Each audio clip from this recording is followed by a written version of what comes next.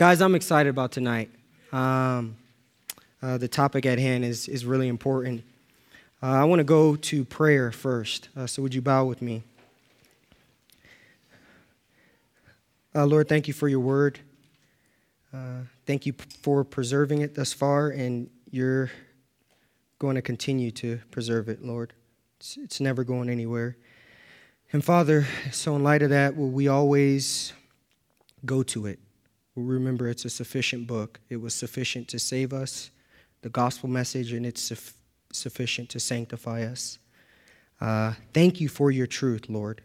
Thank you for everyone here gathered to come tonight and to sing great songs of worship and praise and to hear your word preached, Lord. Bless your word, Lord. Bless your people, we pray in Jesus' name. Amen. Well, tonight I want to begin by asking you all a question. Don't worry, I don't ask difficult questions, simple question. Why are some Christians more mature than others? Why are some Christians more mature than others? If you've been in the faith and around the church for any number of years, there are just those people in the church who seem to be really, really, really spiritual. You know what people I'm talking about. They love to talk about God. They're always seeking to obey Him in all that they do. They're individuals you really can't stand to be around because their very essence just convicts you, right? But then on the other hand, you have those in the Christian faith, those in the church who are the polar opposite. They are really never on fire for God. They rarely seem to talk about Him, to bring Him up. And their lives tend to be marked by disobedience as opposed to obedience. So I ask the question again. Why is that? Why is that? Why do some Christians do better in their faith, in their walk, than others? Is it because some look better than others?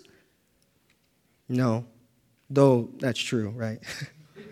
Is it because some have just been given the strength by God to be more diligent in their faith? To that, I would also answer no. Is it because some Christians discipline themselves more than others? And if you were here this summer, you would know that the answer to that question is yes. But what about a person's view of the Bible? Have you ever been told that based on your view of this book, the book that you're holding, or maybe the phone that you have, the app, that based on your view of the Bible, that is going to affect your life immensely? It's going to affect your life immensely. That it affects your Christian life drastically. Tonight, I hope to show you from our text that your view of the Scriptures, again, it affects your life immensely. Your Christian walk, your beliefs about God's Word affects the way you live. I want to give you one example of this before we jump into our passage. I want us to consider the Pharisees for a little while. The Pharisees. Why were the Pharisees' lives marked by disobedience and hypocrisy? Why?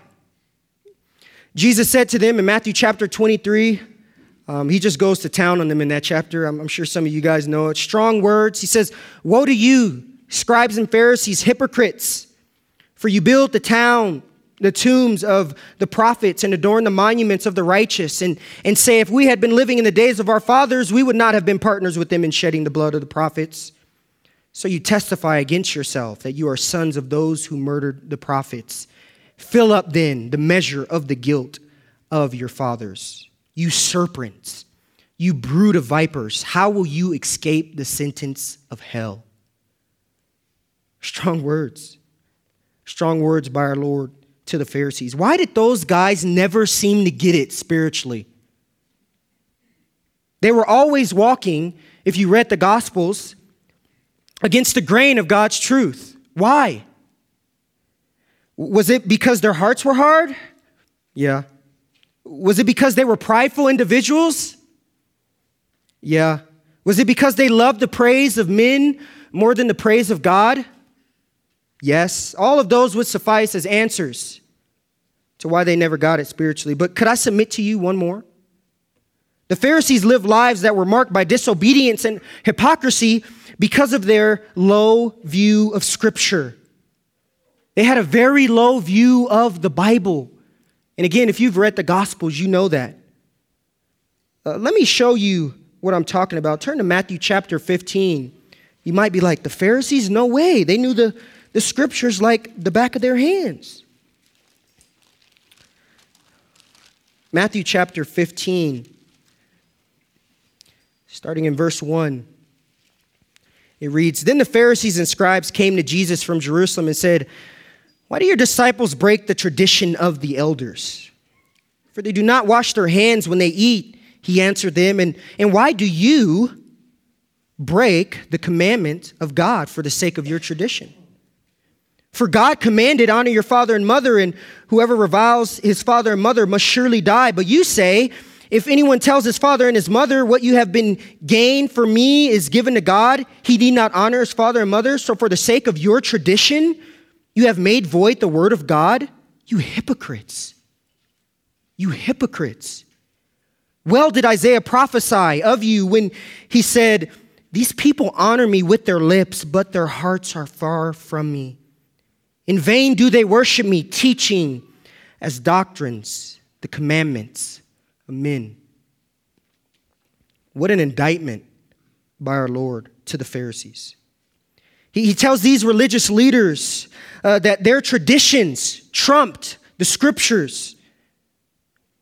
Or to be more specific, their lives were marked, into verse 9, by the teachings as doctrines, the commandments of men. The Pharisees had such a low view of the Word of God.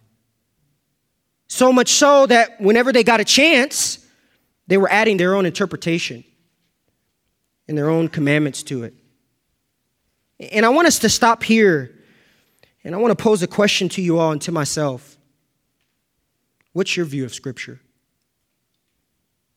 What's your view of the Bible?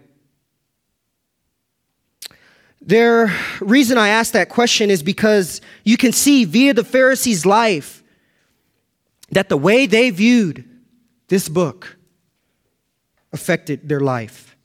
It affected their life. The way you view Scripture, ladies and gentlemen, it affects your life. This is something that Jesus was well aware of course, which is why he told his disciples what he told them in Matthew chapter 5, verse 17 through 19, which is our passage for tonight. So go there. Go to Matthew chapter 5. We are going to consider verses 17 to 19. And you have a handout, so if you feel the need, follow along. "Do not think that I have come to abolish the law or the prophets. I have not come to abolish them, but to fulfill them. For truly I say to you, until heaven and earth pass away, not an iota, not a dot will pass from the law until all is accomplished. Therefore, whoever relaxes one of the least of these commandments and teaches others to do the same will be called least in the kingdom of God, least in the kingdom of heaven. But whoever does them and teaches them will be called great in the kingdom of heaven." Upon coming to this section and studying this text, I asked myself this question: why did Jesus decide to throw these 4 verses in his sermon right before he began to teach or give an exposition of the law, which he begins to do in verse 21? Why here? And the answer to that question, laid within what we have been talking about thus far, is a person's view of the Scriptures.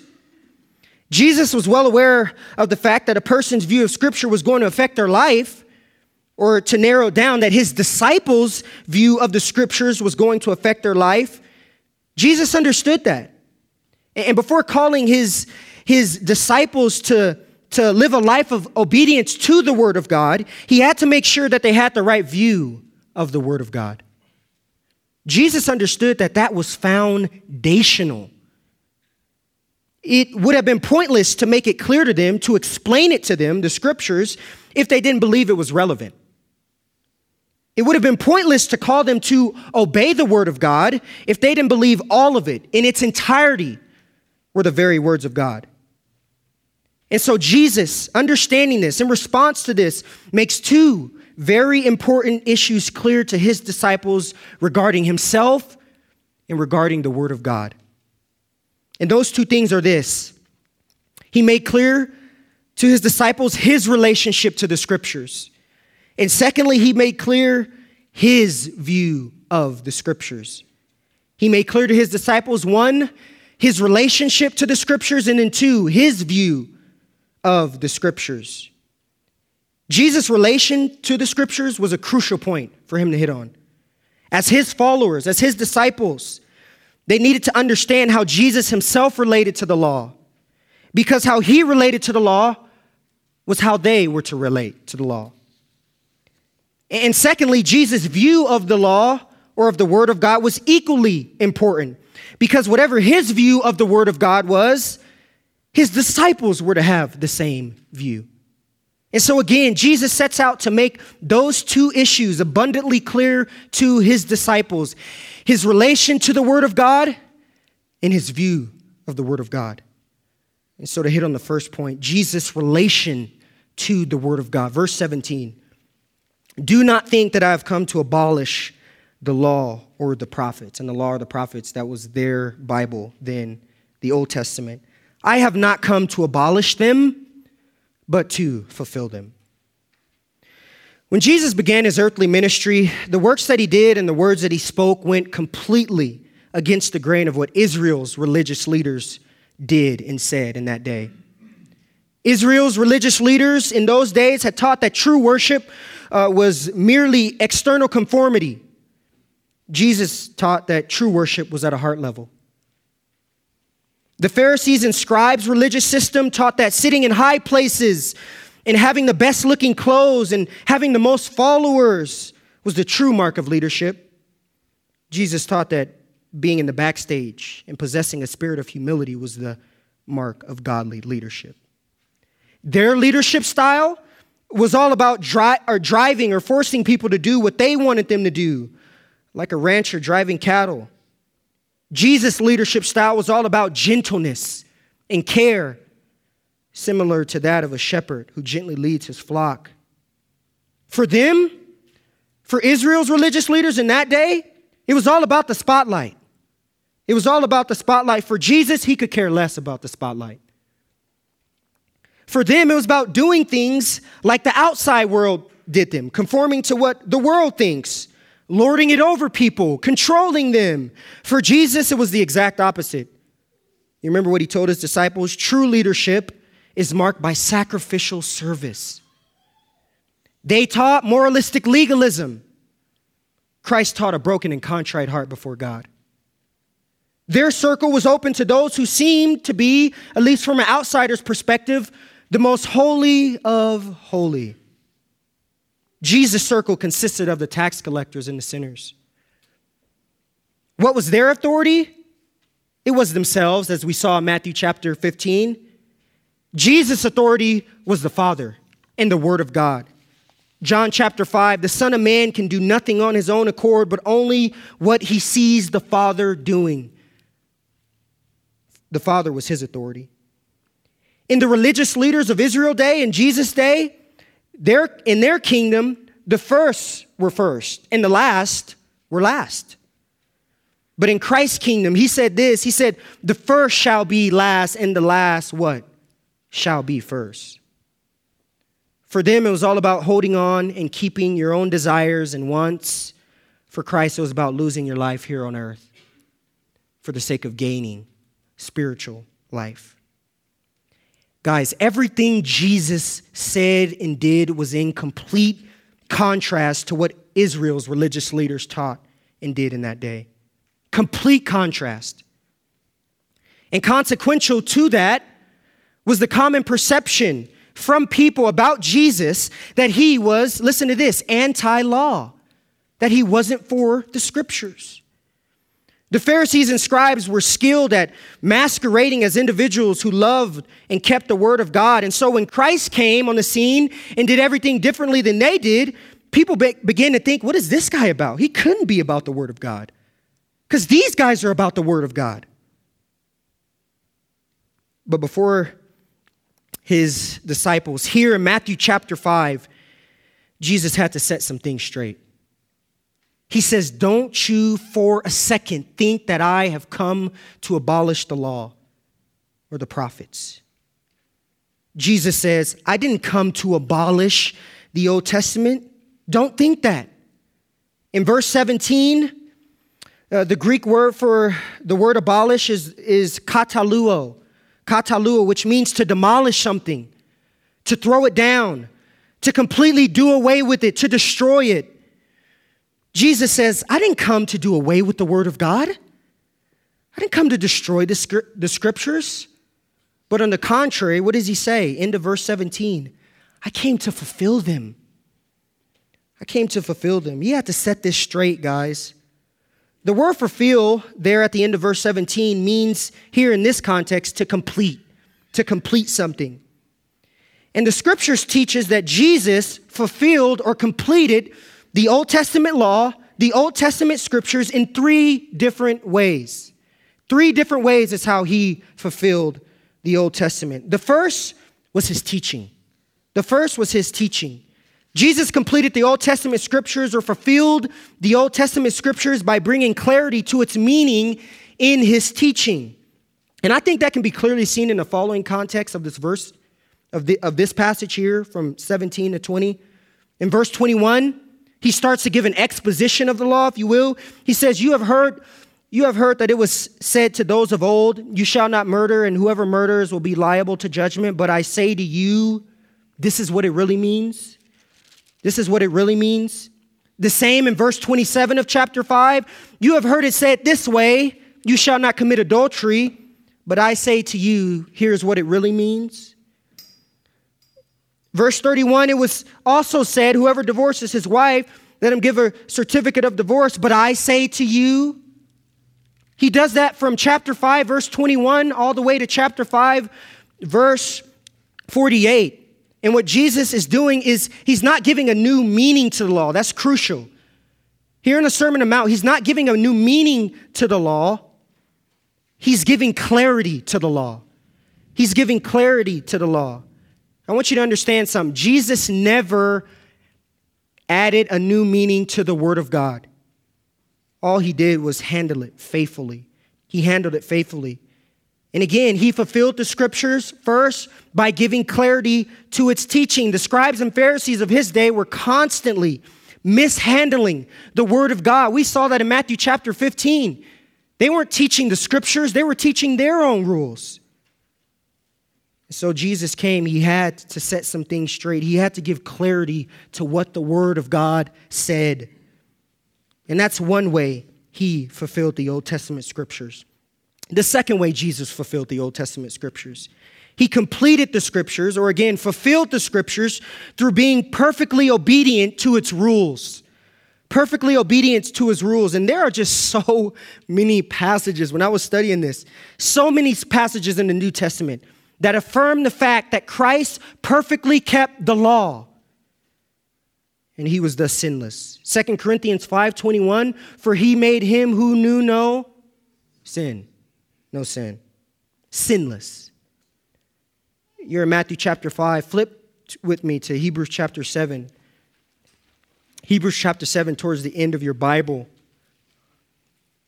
This is really just a phenomenal statement that the author of Hebrews made concerning Christ in verse 26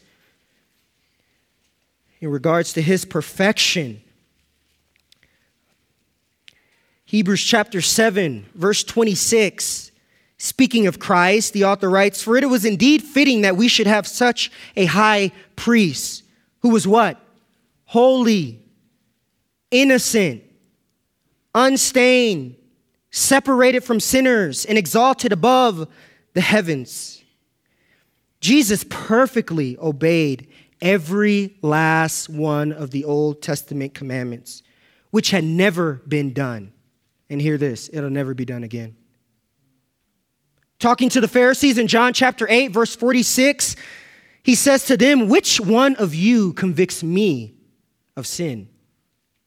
Which one of you, Pharisees, convicts me of sin? They couldn't. And a tad bit earlier in John chapter 8, he said this. He says, I always do the things that are pleasing to the Father. Always. Jesus always did what the Father asked of him, and he did it perfectly. He did it perfectly. And so we see here in Hebrews 7 and other scriptures attest to the fact that Christ fulfilled the Old Testament also, not just by teaching it and giving clarity to it, but obeying it perfectly. Obeying it perfectly. Go back to Matthew chapter 5 now.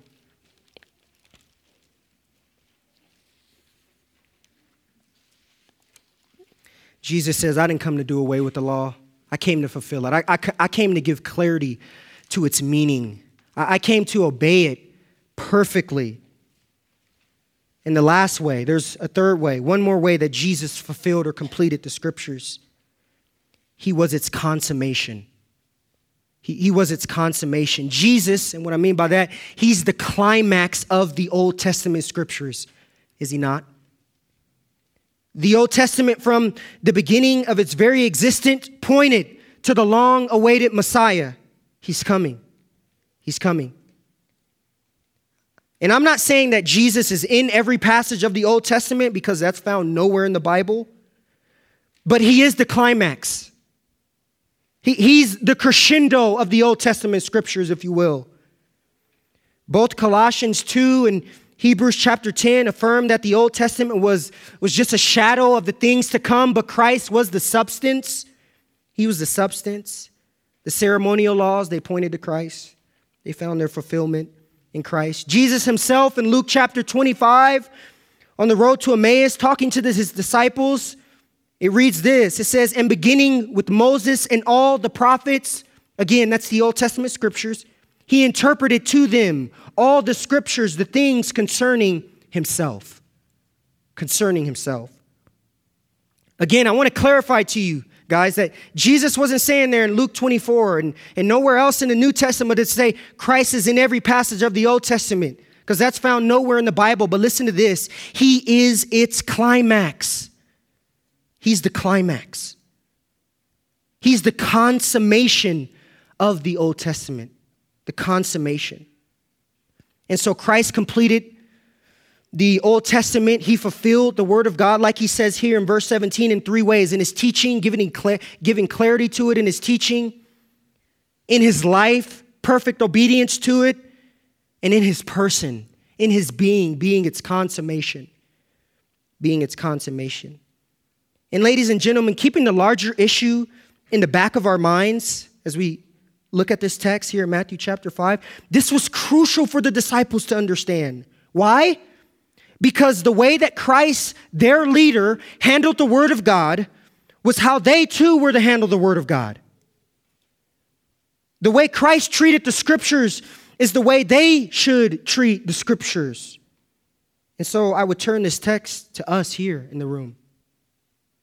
How do you treat the word of God? Is it with care, having in the back of our minds that Jesus didn't come to do away with it, but that he came to fulfill it? Or do you treat the word of God with contempt? As if it was insignificant, as if it had no bearing on your life? Guys, that's a fitting question in light of what Jesus says here in verse 17. Christ makes it abundantly clear to his disciples that he didn't come to do away with the scriptures, but rather he came to complete it. He came to teach it. He came to live it. All of it in its entirety. And so moving on to our next point of clarification, or of Jesus' clarification to his disciples. First, he makes clear to them his relationship to the scriptures. Then moving on in verse 18, he makes clear to them his view of the scriptures. And guys, this verse is just amazing. Verse 18. It's amazing. Let's read it first. We got to read it first, right? For truly I say to you, until heaven and earth pass away, not an iota, not a dot will pass from the law until all is accomplished. Amen? Amen. To sum up what Jesus is communicating here, it wouldn't suffice to say that he had a high view of Scripture. No. I don't think that would do justice to this passage. But rather, I would feel more comfortable with saying this: Jesus had the highest view of Scripture. The highest view of Scripture. This statement here in Matthew chapter 5, verse 18 is the most loftiest statement ever made about the Word of God in the history of mankind. And it would make sense that it came from Christ himself, the author of Scripture, right?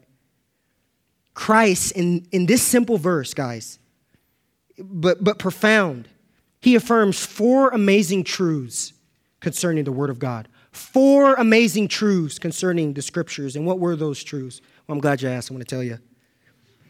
Matthew chapter 5, verse 18, Jesus affirms that the Scriptures are eternal. He affirms that the Scriptures are inspired. He affirms that the Scriptures are inerrant. And he affirms that the Scriptures are sure. I just want to say amen. Amen. It's being tampered with today. The Scriptures are eternal. The Scriptures are inspired. The Scriptures are inerrant. And the Scriptures are sure.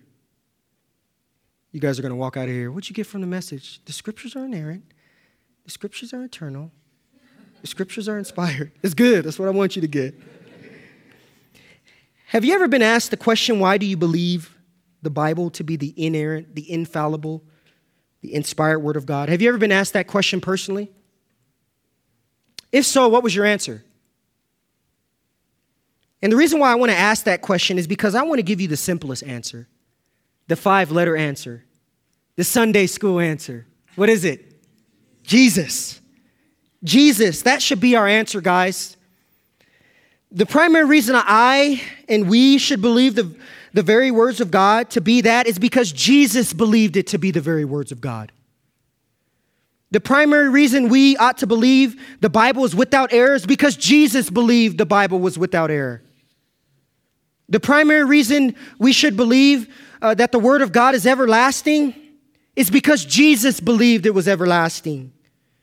The primary reason we should believe the Word of God is trustworthy at every corner, at every little nook, at every little cranny, is because Jesus believed it to be trustworthy and a sure book. Ladies and gentlemen, the primary reason we believe the Word of God is because, listen to this, profound, because God believes the Word of God. Because God believes the Word of God. The primary reason we believe in the Scriptures and we affirm them is because our Lord here in Matthew chapter 5, verse 18 affirms them. But guys, I want to talk about those 4 things that Jesus affirms here. First, Jesus affirms the Scriptures' eternality. Look at verse 18, the beginning of it. He says, "For truly I say to you, until heaven and earth pass away, not an iota, not a dot will pass from the law." The phrase here at the beginning of verse 18, "until heaven and earth pass away," was a proverbial statement in Jesus' day. And it communicated this: never, never. When Jesus says, "until heaven and earth pass away, not an iota, not a dot will pass from the law," he's communicating this: never will an iota, never will a dot pass away from the law. Never will any of the Scriptures be done away with. Guys in the room, have you ever asked a girl out on a date and she responds with a clever little idiom? Sure, I would love to do that when pigs fly. And a lot of guys are like, yeah, I'm bringing back too many memories for you guys. It's okay. It's okay. You'll do all right. Or when you ask the girl out, did you ever hear this? Yeah, buddy, we'll go on a date when money begins to grow on trees. Or maybe this. Yeah, we'll go on a date, but not in this lifetime, pal. What was that gal communicating to you? It ain't never gonna happen, right? It ain't never gonna happen. And guys, similar to those modern idiomatic statements that express the impossibility of something, the impossibility of you going on that date. In Jesus' day, if a person wanted to simply communicate it, the impossibility of something, or to say never, they would say what Jesus said here at the beginning of verse 18. They would say, when heaven and earth pass away, it will happen. Jesus is communicating to his disciples, the word of God will never go away. What a profound statement, right, guys? It's profound. The word of God is eternal, guys. It's eternal. Take great comfort in that. Listen to Jesus' words in Matthew chapter 23 or 24, verse 34. Actually, go there. I want to take you there. It's so good. I dare not deprive you of it. Matthew chapter 24, verse 35. This is an amazing statement. Jesus says, out of the man's mouth himself, heaven and earth will pass away, but my words, what? Will not. Will not. They ain't going nowhere. Here in Matthew's gospel, when Jesus says that, and he's talking about the earth, he's talking in very plain language, and he might be pointing to an eschatological event. 2 Peter 3 makes it clear that the earth, this heavens will pass away. And even in light of that, Jesus is saying, but even more importantly, this earth, this heaven will pass away. But listen to this, my words will never pass away. They will never perish. It will never stop existing. Go to 1 Peter chapter 1. 1 Peter chapter 1. I want to continue to prove this to you, that the scriptures are eternal.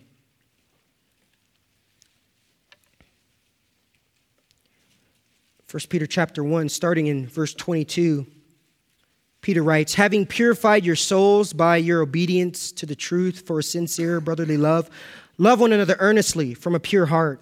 Verse 23, since you have been born again, not of perishable seed, but of imperishable, through the living and abiding word of God. For, and then he quotes Isaiah chapter 40, verse 8, another amazing passage. He says, all flesh is like grass, and all its glory like the flowers of the grass. The grass withers, the flowers falls. They'll fall, they'll go away, they'll perish. But the word of God, the word of the Lord remains forever. Isn't this beautiful? Peter confirms what Jesus said back in Matthew chapter 5. And Isaiah, through Peter, confirms what Jesus said back in Matthew chapter 5. The word of God is everlasting. Is it clear? Psalm 119, verse 52, the psalmist writes, of old I have known from your testimonies that you have founded them forever. That you have founded them forever. There are many people today who would say that the Word of God is some ancient book and that it has no relevance to our day and age. And to that, we respond with this: until heaven and earth pass away, not a dot, not an iota will pass from the law. We respond to Jesus' words. The scriptures have always been relevant. And listen to this, they will continue to always be relevant. It's funny because those who have doubted in the past, listen to this, the scriptures have outlived them. Those who have doubted it in the past, the scriptures have outlived them. And those who doubt it today, the scriptures will continue to outlive the skeptics. It's everlasting. Everlasting. Go back to Matthew chapter 5. That's one thing Jesus affirms in this passage. The second thing Jesus affirms about the scriptures is its inspiration and its inerrancy in the middle of verse 18. Its inspiration and its inerrancy. For truly I say to you, until heaven and earth pass away, not an iota, not a dot will pass from the law until all is accomplished. What's an iota? I'm sure you've wondered that. I just found out what it was 2 weeks ago. What's a dot? And some of your versions might say a jot or a tittle. An iota is the smallest consonant in the Hebrew alphabet. I'm studying Hebrew. I'm a first semester Hebrew student at the seminary, and so I just learned this. This was amazing. The iota or the jot in some of your versions, it's the smallest consonant in the Hebrew alphabet, and it's really called a yod. A yod. Not Yoda, Yod. It's a Yod. And it looks like an apostrophe. It's as small as an apostrophe, guys. This is crazy. And some Hebrew scholars say that the Old Testament contains, listen to this, 66,000, over 66,000 Yods. Again, not 66,000 Yodas. You're not going to find that in Scripture. 66,000 Yods. Little small apostrophes. And Jesus says about those 66,000 here, not one of them. Not one of them is going away. Not even a little apostrophe. What a statement, right? But even smaller than a Yod is this in the Old Testament Scriptures. It's a tittle. Or some of your versions say a dot. A dot. A tittle is the smallest possible marking in the Hebrew text. It's what distinguishes one Hebrew letter from another. It's sort of like our English capital letter O and capital Q. What's the difference between a capital O and a capital Q? Just that little tail in the bottom right-hand corner. That little cute little tail just hanging down there. It's the only thing that's different. That's the only thing that's different. And you know what, guys? That's what Jesus is talking about here. The smallest letter, the Yod. The smallest marking, the tittle. The bottom, again, similar to the little tail, the bottom of the Q. Jesus says it ain't going nowhere. I think the NASB, if you got a NASB, you're saying hooray. I think it translated perfectly. It gets at what Jesus is saying. He says in the NASB, translated this way, not the smallest letter, nor the smallest stroke of the letter will pass away. Not the smallest letter, nor the smallest stroke of a letter will pass away. Jesus is saying that all the Yods, all the little tittles will stand forever. This verse just screams inspiration. It screams inerrancy. Inspiration, for those of you who don't know what that means, it says that God superintended all of the human authors to write down the Scriptures. And inerrancy says that the Scriptures are without any errors in its original autographs. And Jesus says here that God directed the authors. He superintended the authors, not just on a conceptual level, not the concepts of Scripture, but even down to the very letters, down to the very strokes of the letters. Ladies and gentlemen, the Word of God is inspired, listen to this, at a microscopic level. Microscopic level. 2 Timothy 3:16, it says all Scripture is what? Inspired by God. All Scripture is God-breathed. It's a product of God's breath. Just like the words I'm speaking here are a product of my breath. Peter says in 2 Peter chapter 1, I actually want you to go there. Go to 2 Peter chapter 1. The Scriptures are inspired, guys, down to the smallest detail. 2 Peter 1, we'll pick up in verse 19. Peter writes, and when the prophetic word is more fully confirmed, he just gave an explanation of how he saw Christ's transfiguration, how the word of God confirms that. And in verse 19, and we have the prophetic word more fully confirmed, to which you would do well to pay attention to, as to a lamp shining in a dark place, until the day dawns and the morning star rises in your hearts. Knowing this, here's the reason. Here's the reason why you should pay careful attention to the Scriptures. Knowing this, first of all, that no prophecy of Scripture comes from someone's own interpretation. No one's interpretation. For no prophecy was ever produced by the will of man, but men spoke from God as they were carried along by the Holy Spirit. As they were carried along by the Holy Spirit. God moved the authors of the Old Testament, and he moved the authors of the New Testament down to the microscopic detail. Just a little stroke of the letter. Why do I believe in the inspiration of the Word of God? Well, because God believes in the inspiration of the Word of God. Because Jesus, back in Matthew chapter 5, verse 18, he affirms the inspiration of the Word of God. I want you to go back there now. And again, I said the middle of verse 18 talks about inspiration and inerrancy. And really, guys, inerrancy just follows. If all of Scripture was written by God down to the smallest detail, of course we have an inerrant text, right? Titus 1 says God can't lie. Deuteronomy 42 or 34 says that he's right about everything. Psalm 139 says he knows everything. Therefore, if this God is the author of Scripture, down to the smallest letter, down to the smallest stroke of the letter, then of course it's completely without error. What an amazing truth. It's inerrant too. It's inerrant because the God who wrote it, the God who superintended the authors to pin it down, because he's without error. When it comes to scientific issues, listen to you. I want you to listen up to this, guys, because you're at MSU. When it comes to scientific issues, the Word of God has it right. When it comes to social issues, the Word of God has it right. When it comes to justice issues, the Word of God has it right.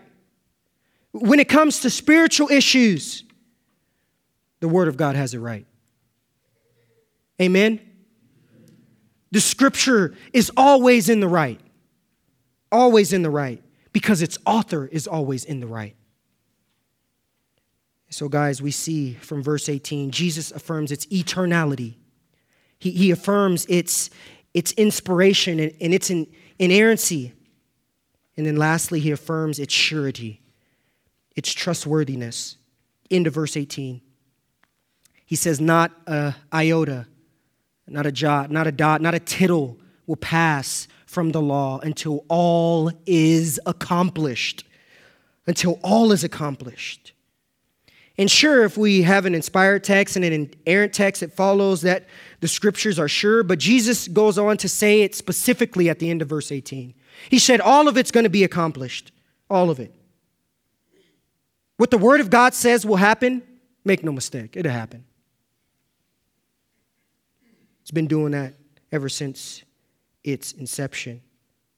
And not you, nor I, nor any MSU professor, nor any towering intellect of our society, intellectual of our society, is going to do away with that. Is going to stop the Scriptures from happening. What God says will happen will indeed come to pass. Jesus said so himself. So, ladies and gentlemen, you see why I got excited about this verse, right? Can you see it now? Jesus had such a high view of the Word of God. He believed in its eternality. He believed in its inspiration. He believed in its inerrancy. He believed in its surety. Do you? Do you? What's the application for us believers coming off of verse 17 and verse 18? Or maybe better put, I guess, when we're looking at the context, what was our Lord trying to get his disciples to do in explaining to them and making clear to them his relation to the law and his view of the Word of God? And I believe the answer is really in verse 19. We don't have to guess. Verse 19, Jesus says, therefore, whoever relaxes one of the least of these commandments and teaches others to do so will be called least in the kingdom of heaven. But whoever does them and teaches them will be called great in the kingdom of heaven. It will be called great. And guys, according to this verse, there are really two things Jesus wants his disciples to understand and thereby want us to understand, coming off of verse 17 and verse 18. These two things, these two applications. One, God takes seriously how we handle his words. It matters to him much how you handle his word. It matters to him much how Deontay handles his word. First application. And the second application is this. Our view of the Scriptures, going back to the very beginning, will affect our obedience to his word, to our lives. And so the first application, God takes serious how we handle his word. I don't know if you know this as a Christian, but the way in which you treat God's word is really the way in which he will treat you in his coming eternal kingdom. To those of us who would treat any bit of his law, any bit of his word as if it were not important or irrelevant, whether by word or listen to this, or by deed, Jesus says here God is going to treat them insignificant in return. He's going to treat them as the least in the kingdom of God. Commenting on this verse, our very own Pastor Brian, who's our senior pastor here at Grace, he writes this. He says, the words of this book are not merely the words of men. This is the word of God. It is to be taken seriously. We are not to break its commandments, and certainly we should not teach people to do so. On the contrary, we are to obey its commandments and teach others to do the same. Those who break the word of God and encourage others to do the same are seen to be least in the kingdom. And he continues, sadly, there are people like that in the family of God. There are those who don't take the word of God seriously, and they sometimes even tell others not to take the word so seriously. Beloved, when Pastor Brian says beloved, we better listen up, right? Beloved, that's not the kind of people you want to admire in life. It's not the kind of people you want to admire in life. As a Christian, if we choose to dishonor the word of God, Jesus says God will turn right back around and dishonor you in his kingdom. And this, of course, makes sense, right? Coming off of verse 18, Jesus' view of the scriptures, he had the highest view of the word of God. And would I suspect that if I would consider it insignificant, that he wouldn't turn right back around and consider me insignificant? He will not hold those in high esteem who don't hold his word in high esteem. Absolutely not. But on the contrary, if we as believers respect and honor the word of God in our teaching and through our lives, Christ will in return honor us in his coming earthly kingdom. Will be considered great. And so, ladies and gentlemen, we must understand God takes seriously how you handle his word. Seriously. So much so that when you get to the earthly kingdom, Revelation chapter 20, Jesus is coming back. He's going to establish his earthly kingdom. You're going to be called great if you take heed to his commands and teach others to do so.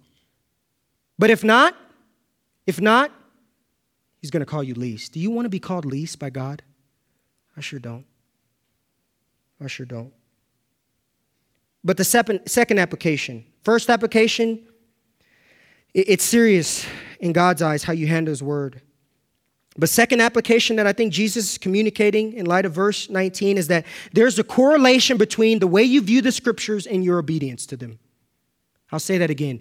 There's a correlation between your view of the word of God and your obedience to it. And your obedience. Our view of scriptures affects our obedience. And to put it as plainly as possible, I put it on your papers. A high view of scripture, a Jesus-like view of scripture, drives a person to be obedient in its commands. And a low view of scripture drives a person to disobedience. Guys, I hope, it's a prayer for my life, coming off of this passage, this wonderful passage, that I would teach and obey all that the word of God commands. And I pray the same for you. Guys, we should have Jesus' view of Scripture, his high view, his lofty view of the Word of God. It's eternal. It's inspired. It's inerrant. It's sure. It's going to happen. Take courage in that. You're on the right team. But also, guys, handle his Word with care because it matters much to him. Let's close in prayer.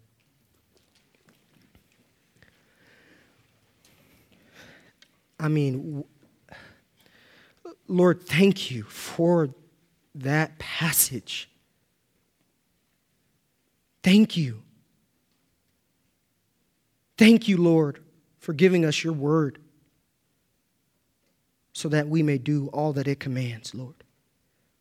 Oh God, it's a prayer of mine for myself. You know that, Lord, above all. For myself, that I would have a high view of Scripture similar to that of Jesus. Lord, but I want to pray for my brothers and my sisters in the faith out there, Lord, that they too based on Jesus' words in Matthew chapter 5, verse 17, 18, and 19, God, that they would have a high view of Scripture, that they would understand Jesus' relationship to it. And Lord, that would cause us to be obedient to it in every way, shape, and form. Help us, Lord. We need your help. We can't do this on our own, Father. Help us to be obedient to the Scriptures. And again, help us to do or to tell others to do the same.